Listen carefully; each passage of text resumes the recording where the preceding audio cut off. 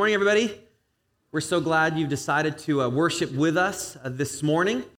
I just want to say off the top of just the sermon that bear with my hoarse voice. I'm not sick. I'm a coach of my son's soccer team, and I get into it. And he had 3 games in the last 4 days, and so yesterday afternoon I started to think like, okay, this might be interesting. So the good news is you're at first service. Imagine what second service will be like, and so bear with my hoarseness. And Cameron, if you wouldn't mind, I forgot to get a water bottle, so if you could bring one up for me, that would be helpful as well. We're continuing a series that we launched a few weeks ago called The Financial Squeeze. And we're looking at, is there one up here? Okay, thank you so much. We're looking at our finances, specifically the squeeze of inflation, the squeeze of our choices, and then also even the squeeze of choices that other people make. And the idea is financially in life, as in other areas, we can experience a lot of pressure. And money is not one of those areas that if you ignore or you don't talk about or you don't learn, it doesn't get better. In fact, if you don't learn and you don't grow in this area, it actually tends to get worse. And I was reminded of my own choices this past week. We wrapped up last week talking about godliness being the most important pursuit. And in fact, godliness with contentment is great gain. And last week I was getting ready, last Sunday, right after the sermon, went home for lunch and got ready for a training meeting to head to Huntington Beach for our Antioch training program that some of our leaders are a part of here at Ridgeview. And I was backing out our car when all of a sudden I heard a crunch. And like not the good, like I ran out of a leaf, it's fall crunch, like I think I hit something. And I think, that's weird. Did I go out into the street and not realize it? I thought I was in my driveway, and I'm looking, and I'm just trying to figure out where was that noise. And I realized that I had backed into our other car. And the worst part is that I had parked the other car in front of the driveway and forgot that I had parked it kind of overlapped the driveway, and I left it there and ended up crashing into the very car that I parked just like an hour before. Have you ever had that happen? It's like a terrible, terrible moment. Like the crunch, and you're like, oh, is it not that bad? Please not be bad. And then you're looking, oh, it's bad. And then as soon as that happened, the scripture came to my mind. Exactly what we talked about last week, godliness with contentment. But it was a crazy just slew of emotions. Just the feeling of like the damage, how stupid I felt, crashing into your own car that you parked. But that came to my mind, godliness with contentment. But then I was just battling all of these emotions, and that is actually how life is. And it reminded me that my intention was not to back into my own car. In fact, most accidents, we never intend to do them. But what you find is, like with cars and with life, it's not your intentions that matter. It's your direction.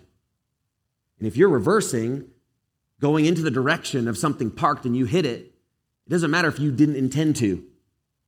Your direction was going that way. And it's actually the same with our finances. It's the same with our choice. What our intentions are, our well-meaning, our hopes, actually don't really matter. What matters is our choices. It's the direction that determines where we go. And so I want to encourage you as we talk about this series, and specifically as we talk about emotions today, emotions have a way of clouding our decisions. You end up regretting, you end up dealing with problems, you end up being overwhelmed. But what we have to do is in the middle of the emotions that we feel regarding our finances, regarding our choices, regarding our life, is what's the direction that God wants me to go? And that's what we've been talking about in this series. In the middle of choices that you've made and I've made, some good, some bad. Sometimes you look back and you feel like there's more bad than there is good. It can be very discouraging. In the middle of all that, what you face and what I face is God's offer to help. And I want to read his offer to help, which is our theme verse for this series in Isaiah chapter 46. This is what it says. It says, I will be the same until your old age. God does not change. And I will bear you up when you turn gray. I have made you, and I will carry you. I will bear and rescue you. So no matter what you're facing, the choices you've made, God will help you. He will extend a hand, his mighty hand, to support you. The idea is like he's not going to let you be crushed. But just like direction and how that determines where we end up, there are some really implications and some boundaries on God's offer to help. That means our freedom that we have and the choice we make really do matter. Your life counts. The breath that you have, it's precious, every single one of them. And in our area, from the money to our family, to relationships, to our work, everything counts. And so in this series, we're talking about God's offer to help, that he will carry us, and at the same time, the conditions where that help comes. And that's what we've been talking about. We started the series talking about carrying my load, bearing responsibility, how God's offer to help is always connected to our own stewardship. The things that he's given to take care of you, that he's given you to take care of, you have to continue to take care of them in the middle of stress, in the middle of anxiety, in the middle of feeling overwhelmed. You can't bail on your responsibilities. You have to be faithful. And as you're faithful, God will help you. If you're unfaithful and you feel like you've dropped the ball, you pick it back up, and God will help you to bear that. Last week, we talked about contentment. Already what I talked about, and the importance of budgeting for godliness, of all the things that we need to plan for. We need to plan for how we will grow in this life. Because if you grow in godliness and you become more like him, you become more like his son Jesus, you will have value, what the scripture says, in all things. It doesn't matter how great your planning is, if you don't have godliness, it just shrivels up and dies. And so the good life, a life that lasts, is always connected to godliness. And this week, we're talking about, again, the emotions that we feel when we're under stress, specifically with our finances, and how God helps us in the middle of those thoughts, in the middle of those feelings. I don't know about you, but if you've done any research on finances, you come to find out that it's probably one of the most conflict-ridden areas of life. In fact, when you look at problems in relationships, marriages specifically, oftentimes finances are right at the core. Finances and our money represent, again, our choices. They also represent our pursuit, where we're headed, why we're headed there. They represent survival and trying to make it. All of these things, and those things are very dear to us. So in the middle of these things, the anxiety can rise up. Now, for you, you may handle anxiety different than the next person. Now, how many of you, when you're anxious, you find that you don't sleep as well? Anybody? Like you're kind of short in sleep. You wake up, and you wake up really early, and then you start knowing your mind starts to think. And you're just telling your mind, stop thinking about that, stop thinking about it. And the more you tell yourself to stop thinking about it, you can't stop thinking about it. And then before you know it, you can't go to bed. Isn't that the worst? Then if you're up at like 3 a.m., what kind of a person are you at 10 a.m.? Cranky pants, that's what we say in our family. It's easy when you're short on sleep because you're full of anxiety to then extend really that stress to others. And so it impacts us. But then also when we deal with anxiety and stress, there's other things that we do. Try to make ourselves feel better. Really, the world, those without Christ, is a picture of a world that's searching to fill the void of stress and anxiety and hopelessness. And people do it in all sorts of ways. But with Christ, we actually have two key ways that God's given us to calm anxiety. And that's what I want to talk about today. Now, it doesn't mean that anxiety, you snap your fingers and it goes. It means when it comes and the battle is on, the Lord has given us ways to fight. This area of battling stress, what many would call mental health, is billion-dollar industry, people trying to figure out how to cope with life. But if you're a Christ follower, you've been given power that can't be found in any book other than the truth of God's word. You've been given also the Holy Spirit, God himself, to help you. So the help we have is supernatural. It doesn't mean that we won't battle. It doesn't mean that we won't fall. It doesn't mean that we won't worry. But God's given us two key ways. And that's what I want to highlight today. The first, two actions. The first action is to seek, don't run. When anxiety is chasing you, when you feel like you're chasing the wrong things, you actually have to switch from running to seeking. And I'm going to talk a little bit about that from Jesus' own teaching. Check this out in Matthew 6. It says, so don't worry, saying, what will we eat, or what will we drink, or what will we wear? Now, I just want to stop here, because Jesus is saying something that sounds so much like, yeah, we won't do that. But saying it and doing it are two different things. What Jesus is saying in verse 31 is actually huge because most of us spend so many times trying to think about these areas. These are the big three. What are we going to eat? What will we drink? What will we wear? How many of you stress over what you're going to eat every single day? You ever go home and you're like, I have nothing to eat, as you look as a pantry full of stuff? Or there's just too many options of where to eat. It's overwhelming. So just with the first one, like where will we eat, like that concerns us. Jesus is dealing with like the necessities, like we have to eat, you have to wear clothes, you have to drink. Without that, you won't survive. So what he's saying is profound. It's something that impacts every single one of us. But he's saying, so don't worry about these things. And then he compares why. And he says, 32, for the Gentiles eagerly seek all these things, and your heavenly Father knows that you need them. But seek first the kingdom of God and his righteousness, and all these things will be provided for you. Jesus is really describing two gears that we use in this life. We seek and we run. Run is described as what the Gentiles do. The Gentiles is really description of pagan people. And in this day, it was like people that did not know God. So God was not a factor in their decision making. So all of the choices that they made didn't factor God in itself. Me was the center of the universe. And so all my pursuits and all my chasing was to make my life better, to do all I can to get as much out of this life because that's all there is. And so Jesus is giving this description of those who run, and the eagerly is just this like frantic, like you're looking for a sign, you're looking for hope in these things, and so you chase them, you chase them, and you chase them. And you run, and you run, and you run. But if you run, your pace is fast, but in life, the path is crooked. That's what Jesus is saying. It's like you're just going to spend so much time at a really great pace, but not getting anywhere. The second is to seek. The pace is slower, but the path is actually straight, meaning your direction. You're going to end up in the right place. But again, Jesus is talking about things that tend to kind of run away from us. Have you ever eaten, and then shortly after, you're like, I'm kind of hungry again? If you have kids, that's like the worst. You're like, you just ate. Like, I know, that was 30 minutes ago. And then you drink, and you get thirsty again. And you get dressed today. Tomorrow, you still have to get dressed again. And then you get to that point where you open your drawers and you realize you have no more clothes. Then you have to do laundry because it starts all over again. I just brought up laundry. Some of you are stressed right now because I brought that up. That may be the worst chore you face in your life. So these things, they tend to run away from us, and so we end up chasing them. So Jesus is not acting like this doesn't matter. He's saying your perspective and the way you see your life has to shift. It's a comparing of what you build at the center of it.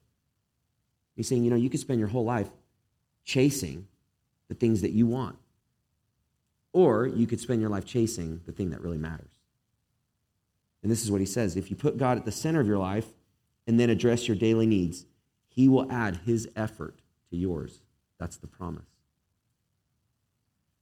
If you put God at the center of your life and then address your daily needs, he will add his effort to yours.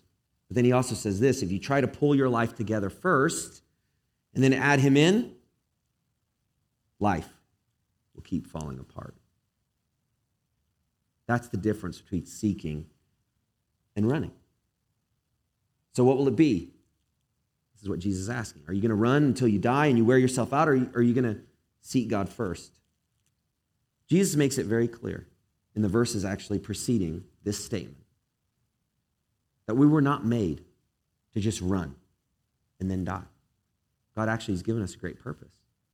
And it's this purpose that actually frees us from anxiety, the seeking that he's given us, that he's put in all of our hearts. Notice what he says in Matthew 6. Now, this is an analogy, and so you have to kind of picture this in your mind. He's asking the listener to consider, and he says, consider the birds of the sky. So, you actually need to do that. You need to look up. They don't sow or reap or gather into barns, yet your heavenly Father feeds them. Aren't you worth more than they? Can any of you add one moment of his life spanned by worrying? 28, and why do you worry about clothes? Observe how the wildflowers of the field grow. They do not labor or spin thread, yet I tell you that not even Solomon in all his splendor was adorned like one of these. So Jesus is giving you a lesson in our identity. You're not a bird. Aren't you really glad you heard that today? I am not a bird. And you're also not a flower. You actually have more purpose and a greater identity than those things. But Jesus is saying, but even those things, look at how they're taken care of. Pay attention to that. Now, humans, as you know, as you've experienced in your life, we have a tremendous ability. Our intelligence and what we can do is actually magnificent as you take a step back and you see what we have been able to create. So we're very smart, and God made us this way. He made us in his image to actually multiply on this earth, to build families and to build systems and structures and to take care of the earth that he's given us. And we've made leaps and bounds in technology and in systems and in those structures. And so in our intelligence and how smart we are, what tends to happen, though, is we forget and fail to see that it's the God behind those systems that makes it all happen. So the idea of running is the more intelligent we think, and the more that we think we can put things together, the more we chase them, and we no longer factor God in. And that's what we see in our world. Jesus is saying you have to slow down, you have to take a step back. Now, birds and plants, they have far more reasons to worry because they don't have the advancements that we have. But what Jesus is saying is that they're actually not smart enough to worry. How do birds get fed? God feeds them. How do we get fed? Well, we farm and we purchase. And then how do flowers get dressed? You ever seen a flower getting dressed in the morning? That's not a trick question. No, I haven't either. God clothes them. He's made each flower exactly how he wanted each flower to be. But what's tending to happen in these things is we're outsmarting ourselves. And again, we tend to ignore God. And so Jesus is saying you need to slow down. These things which I've created that are not nearly as purposeful and intelligent as you, God takes care of them. And then he asks this question in verse 27. Can any of you add one moment to his lifespan by worrying? What a great question. What do you think the answer is? That's the easy answer. The hard question behind that is, then why do we do it? And that's Jesus' point. If it has no value, why do you use the great purpose and intelligence that you've been given to waste your time on something that only takes away your life and doesn't add to it? See, Jesus was very profound. He knew how to cut right to the heart. This was written a couple thousand years ago. And is this relevant today? Absolutely. Is this relevant to you? Absolutely. Is it relevant to me? Yes.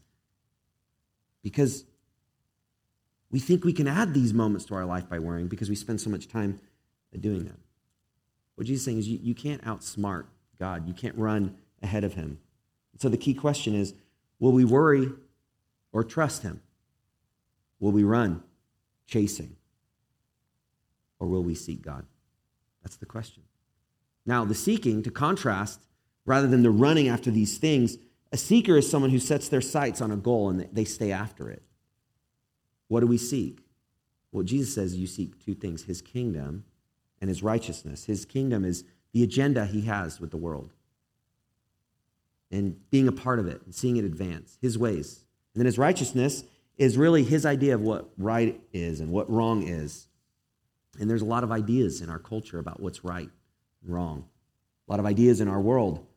But our goal, if you decide to seek his righteousness and seek his kingdom is, and you spend time in his word, and you spend time walking with God, getting to know him, so that his ways and his ideas I can adopt over time, and they become mine. And the life that he wants me to live, I begin to live from the inside out. So to seek his kingdom and his righteousness, those are not two hobbies. They flow, like I talked about last week, out of a godly life, budgeting and making decisions so you can align with his kingdom and you can align with his righteousness. They're a constant effort to make it a priority. We need continual reminders of how to stay on track on the path that he has to seek him. Sometimes it feels slow. We're not getting the results that we want.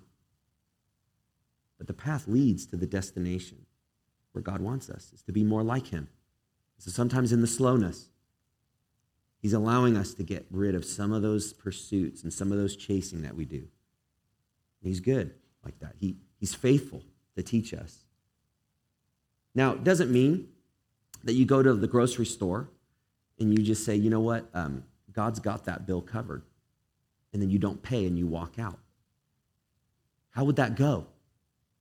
Not well. But what it is saying is that what I buy and the things that I do need to buy and the things that I need to work for and the accounts that I need to have and take care of, they're not the main thing. There's a greater thing. It's his kingdom. It's not my own. It's not my own castle that I'm trying to build, my own throne. It's his. And it's not only what I want, it's his righteousness and his ways. Those are the things that I want to pursue.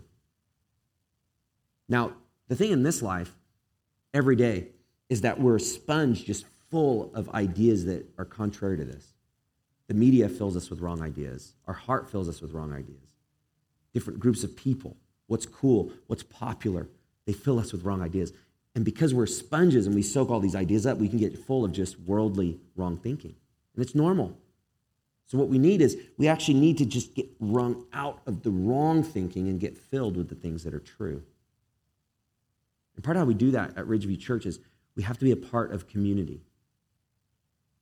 And we're opening up groups again to allow people to be in community, to allow people to get just kind of just the right ideas and help so we can pursue the kingdom and his righteousness together. And so if you're not a part of a group, we've opened these groups up so you can be a part, so you can be reminded of the truth, so you can be with people that are seeking and not running.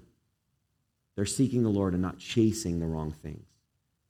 And so there's a flyer in your program. You can check that out. And you could sign up. We're going to have sign-ups over the next few weeks. But this is why we have groups. It's a reminder. We need the truth, and we need a group of people who we're seeking the Lord together with. So I encourage you to check that out. So that's the first action that God gives us to calm anxiety. The second is as important. So we seek, we shouldn't run.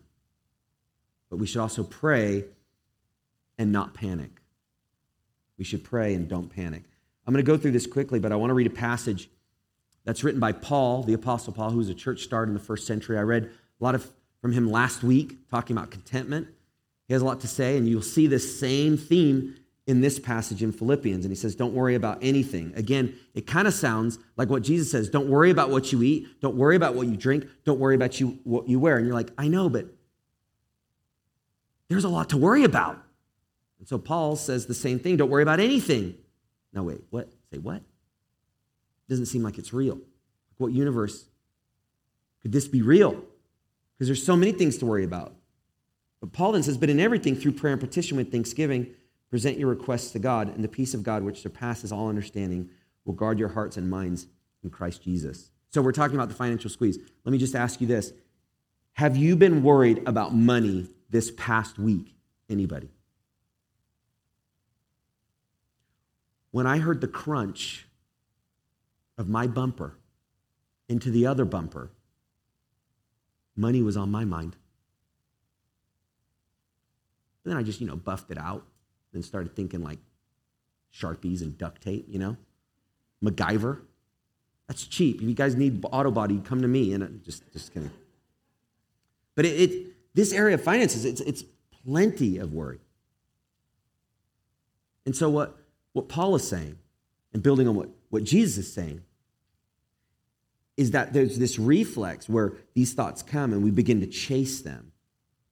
And so the seeking and not running is connecting to the praying and not panicking. The way that you seek and the way that you pray are tied together, because as soon as you want to chase the worry, the way that you stop it is you pray. As soon as you run after the worry, God gives us this reflex. It's like these worries are mounting, and I want to do something. I want to solve my own problems. I want to fix it. But actually, our reflex should be, how do I bring God into this? And I just want to go through this quickly. First, how you pray and not panic is make a list of everything that you're anxious about. Now, how many of you are thinking, like, I need to go buy a new journal and notebook for that? Well, sometimes you may not be anxious about as many things as you think, but sometimes it's just such this just mass in our mind that we don't even know what we're anxious about other than we're anxious. And so when Paul says don't worry about anything, but in everything, the everything is your concerns. But if you don't know what your concerns are, it actually empty to list them. My statements from some retirement funds. You ever opened those recently? It's really depressing. It felt like I could have just taken my money and opened my window and said, do something. That's kind of what it felt like. So I started to think like, wow, how much money do you need for retirement? And you chase that. And then you start thinking, well, like, wow, we're getting older. You start thinking like, well, who's going to take care of it? And you start going down this road. Well, worry is not self-limiting. It tends to grow. And so when Paul says, but in everything, the idea is the things that you're anxious about, don't just keep them in the confines of your head. List them out. Face them. And then he says, pray. Through prayer. So in everything, through prayer. This is the big power move. This is, again, where you go from the running to the seeking. And it doesn't have to be anything eloquent other than, God, help me. Help me, God. I need your help. Sometimes in my life, there's been so many times where I'm just weighed by so many things on my mind, so many things I'm concerned with. I say, God, I just need you. Help me. I just need you. That's what Paul's saying. That's the big power move. That's just, you pray, I need help. Then he says, not just pray, but petition. This is asking for God's specific help with each item on your list. So it's praying specifically about those anxieties that you've listed earlier. Pray, God, I need your help. Petition, I need your help with these things. Do those things magically disappear? No. But you're seeking the kingdom and you're seeking his righteousness in the middle of the things that you're stressed about, the things that are weighing on you. And he says, give thanks to God. Now, in my life, one of the things you can do is use your anxiety list as a means of thanksgiving. Because did you know a lot of the things that you're anxious about are also tied to the things that God's given you? I have 2 cars with dents. I thank God for those 2 cars. Because without those 2 cars, I'd be on a bike, and I'd probably be crashing those. You guys are getting nervous. Everyone's wondering where I'm parked. I parked by myself today, guys. Not near any cars. I'm still grieving. But it's, you get concerned about your health. You've been given life. You get concerned about your house. You have a shelter. And all of these things can be tied to the provision, the God working behind the scenes. So it's a powerful step. You give thanksgiving because you already know God's positioned you in a place where he's taking care of you. You may not know how it's going to work out. But with thanksgiving, it's this answer like, God, thank you for already what you've done. The life that you've given me, it's a gift. And I want to handle it. I want to handle it well. And then the last, what Paul says is to leave it there. So you pray, you petition, you choose to be thankful. And then it says, present your requests to God. So this presentation is this battle where you've given it to God. And the idea is you leave that worry there. Like you don't keep grabbing it and worrying about it. You trust the God who made you to take care of you, which he will. Why? Because what Jesus says is if he takes care of the flower, he takes care of the bird, which don't have the same value as you made in his image, will he not take care of you as well? And so you leave it there. Now, I've left this with you and helped me to trust you. That just needs to be a prayer. That's a prayer in my life. Just there's a battle. Like I've given it to God, these concerns, and then I take it back, and I realize I've taken it back, and God, I give it back. And it's just sometimes every day it's this battle of taking what I've given him and giving it back, and then taking it and giving it back. God, will you help me? So seek, not run. And you'll actually pursue the thing that really matters. And as you pursue the things that matter, your anxiety will lessen. And then pray, and don't panic. When the panic comes, continue to pray. And when it comes again, you continue to pray, and you list it out. What I want to do right now is I want to share just a brief story of a couple from our church who have made just some progress of seeing God come through in their life, specifically as they've decided to do life his way, to seek and not run and chase the wrong kinds of things. And so I want to invite Jason and Lauren Lewis up, and they're going to share just journey about their life. And I want to give just a brief background. Jason and Lauren have been a part of our church for about a year and a half. And a few months ago, they posted on social media how they had become like debt-free. And they had making decisions to do that. Welcome, guys. Come on up. Pre-clap. That's always a good sign. I'm just sharing briefly how I saw your post, and they are really honoring God for just this progress of becoming debt-free. And it really stuck with me because it was just one of those journeys where I could see that they had really worked and set goals. God had come through, and they were just celebrating the progress that they had made. And so I had a discussion with Jason this past week, just kind of hearing a little bit more of their story. And I just wanted to ask them some questions because the things that we're talking about in this series, they show up in real life.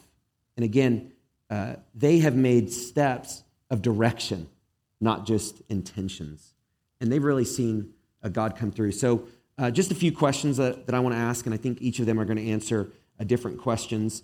When I was talking with Jason, he kept talking about just certain anxieties that he was facing related to money. And so that's the first question. Just what were some ways money was just increasing anxiety for you? Sure. Can you hear me okay? Is that good? All right. So through this process, I had a lot of anxiety.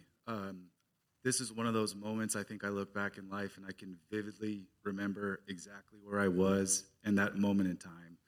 So I remember one weekend being in our home office, going through our bills like I'm sure other people do, going, I got to pay this, I got to pay that, I got to pay that. Before long, the stress, the anxiety of it all just kicked in. I mean, Alex, I'm an accountant. I'm a CPA. I help businesses and people with finances, yet I felt so hopeless in this moment.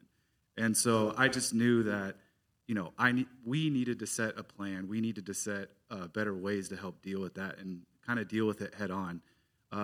Through this journey, I learned about this Bible verse that really just hits me every time I hear it. It's Proverbs 22:7. It says, the borrower is slave to the lender. And that's just something, that's really impacted me through this. So part of the anxiety you were feeling was related to this area of bills and debt and feeling like you were chained, to that. Is that right? Absolutely. Okay. Second question. This is for you, Lauren. What were some challenges that you guys faced as you began? You identify your decisions, you identify your reality, and then how you want to move forward with honoring God with your finances. So, what were some of those challenges as you began to kind of set that new direction? So I think what started it was Jason came to me and said, like, okay, we need to get on a budget. And I was like, why do we need to be on a budget? Like, he's always been more of the saver and I've always been more of the spender. So real quick, you guys experienced that difference in marriage? Yeah. Okay. So enough said. All right, go ahead. We decided, okay, we're going to do this plan. We're going to tackle this together. So we did the budget, and it was just eye-opening to see, like, where our money was going out every month. So we just decided what were our goals, what was important to us, and how we were going to tackle this together. I think us being on the same page was like so important. We couldn't really hide anything. Like, he knew if I was spending stuff because we were on this budget, where it was going. So being transparent is what made it work for us. Okay. So one of the challenges is just recognizing you need a plan and then getting on the same page. Yeah, that's good. Okay, third question. Obviously, this meant changes, I'm sure. Many conversations. I'm sure maybe even tense ones at times where you saw things differently. You don't need to share all of that, but all of us know what that's like.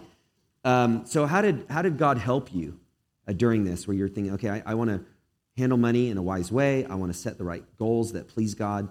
How did He help you in the middle of it? So all along in this journey to financial peace, God really has led the path for us. We had to make a lot of small, even to like very large decisions about what was best for our family, what was best for our jobs, and just life in general. So whenever we were at a crossroads and we weren't sure like if we were doing the right thing, God would really reassure us in our decisions and really just guide us in the right direction. Great. And then Jason, you guys made decisions to work, out of debt. And again, for some of us, if the debt's really large, that can be very difficult. It can be overwhelming. So what would you say to people who are trying to make changes, who are trying to move maybe away from some of the anxiety? Like, what would you say to people who are hearing this and thinking like, wow, isn't that so special that they can do that, but there's no hope for me? What would you say to them? Well, first off, you're not alone. I was in that moment. I mean, that was back in 2007, and we just achieved what our goals were in 2022. So it's a long process. So don't beat yourself up. You're not alone. For us, I can just speak from my experience. Start small. Don't think I have to eat the elephant all at once. Take one bite at a time. Pick one thing that's causing you stress and work on that. And you will just be amazed by the momentum you can build by just making one small little change or accomplishing one little task. It's easy to want to focus on the bigger picture, and so you just need to make sure you remind yourself that take one step at a time. But I also cannot stress enough what Lauren said. It's impossible to do it alone. If you're married, you need to get on the same page with your spouse. If you're not married, you need to find an accountability partner or somebody that can just be there, because you're going to have moments when you just want to give up. You're going to have moments where, it just feels too big. And so it's so important to know it's a marathon. It's not a race. And so just take your time, show yourself some grace. You're not always going to be perfect, but just start small and take it step by step. Well, thanks. Thank you guys for sharing. And Lauren and Jason, I know, would be more than willing to share with you a little bit about their story if you'd like to talk to them specifically. Tonight as well, we have our finance workshop that actually goes through practical steps that you can take. It's not too late to sign up. Again, you have to set direction. You want to do things God's way, and then you're going to need a lot of help with what that looks like. And as a church, we want to help you in this area. So thank you too for sharing. I want to there was a quote when you posted, because you guys worked with Dave Ramsey and the Ramsey Solution, and there was a quote that you had taken a picture of, Lauren. And it says, "Remember, there's ultimately only one way to financial peace, and that's to walk daily with the Prince of Peace, Christ Jesus." And as I saw that, I thought that's very fitting of what your experience is and what the experience is as you ask God for help. So thank you for sharing. Let's give them a hand. You guys can exit. As they exit, I just want to wrap up briefly before we close out our service with just 3 next steps. If you've not yet, I encourage you, memorize the theme verse for this series, Isaiah 46:4. I just put that to your memory. It's the reminder of the promise. And then the reminder of the conditions that we have as well that God helps us with. I mentioned the finance workshop. You can sign up for that on Church Center or write that on your connection card. We'd love to have you. You'll see the details in your program. And then I talked a lot about Jesus' teaching from Matthew 6. That might be a good next step for you today. Just read, or this week, read Matthew 6 to kind of find Jesus' teaching on what's really important in the middle of the things that concern us. So take a next step, fill out that connection card, finish filling that out if you haven't had a chance yet. And if I've not met you, I'll be by the next step table. I'd love to meet you after the service. Let's pray together. Father, thank you for this time to gather, to worship, to be reminded of what's true. I thank you for Jason and Lauren, for the help that you've given them and the work that they've done to really be faithful. We pray for just all of our families a part of Ridgeview, that as we do life your way, that you'll help us, that you'll give us grace to keep moving forward. In the name of Jesus we pray. Amen.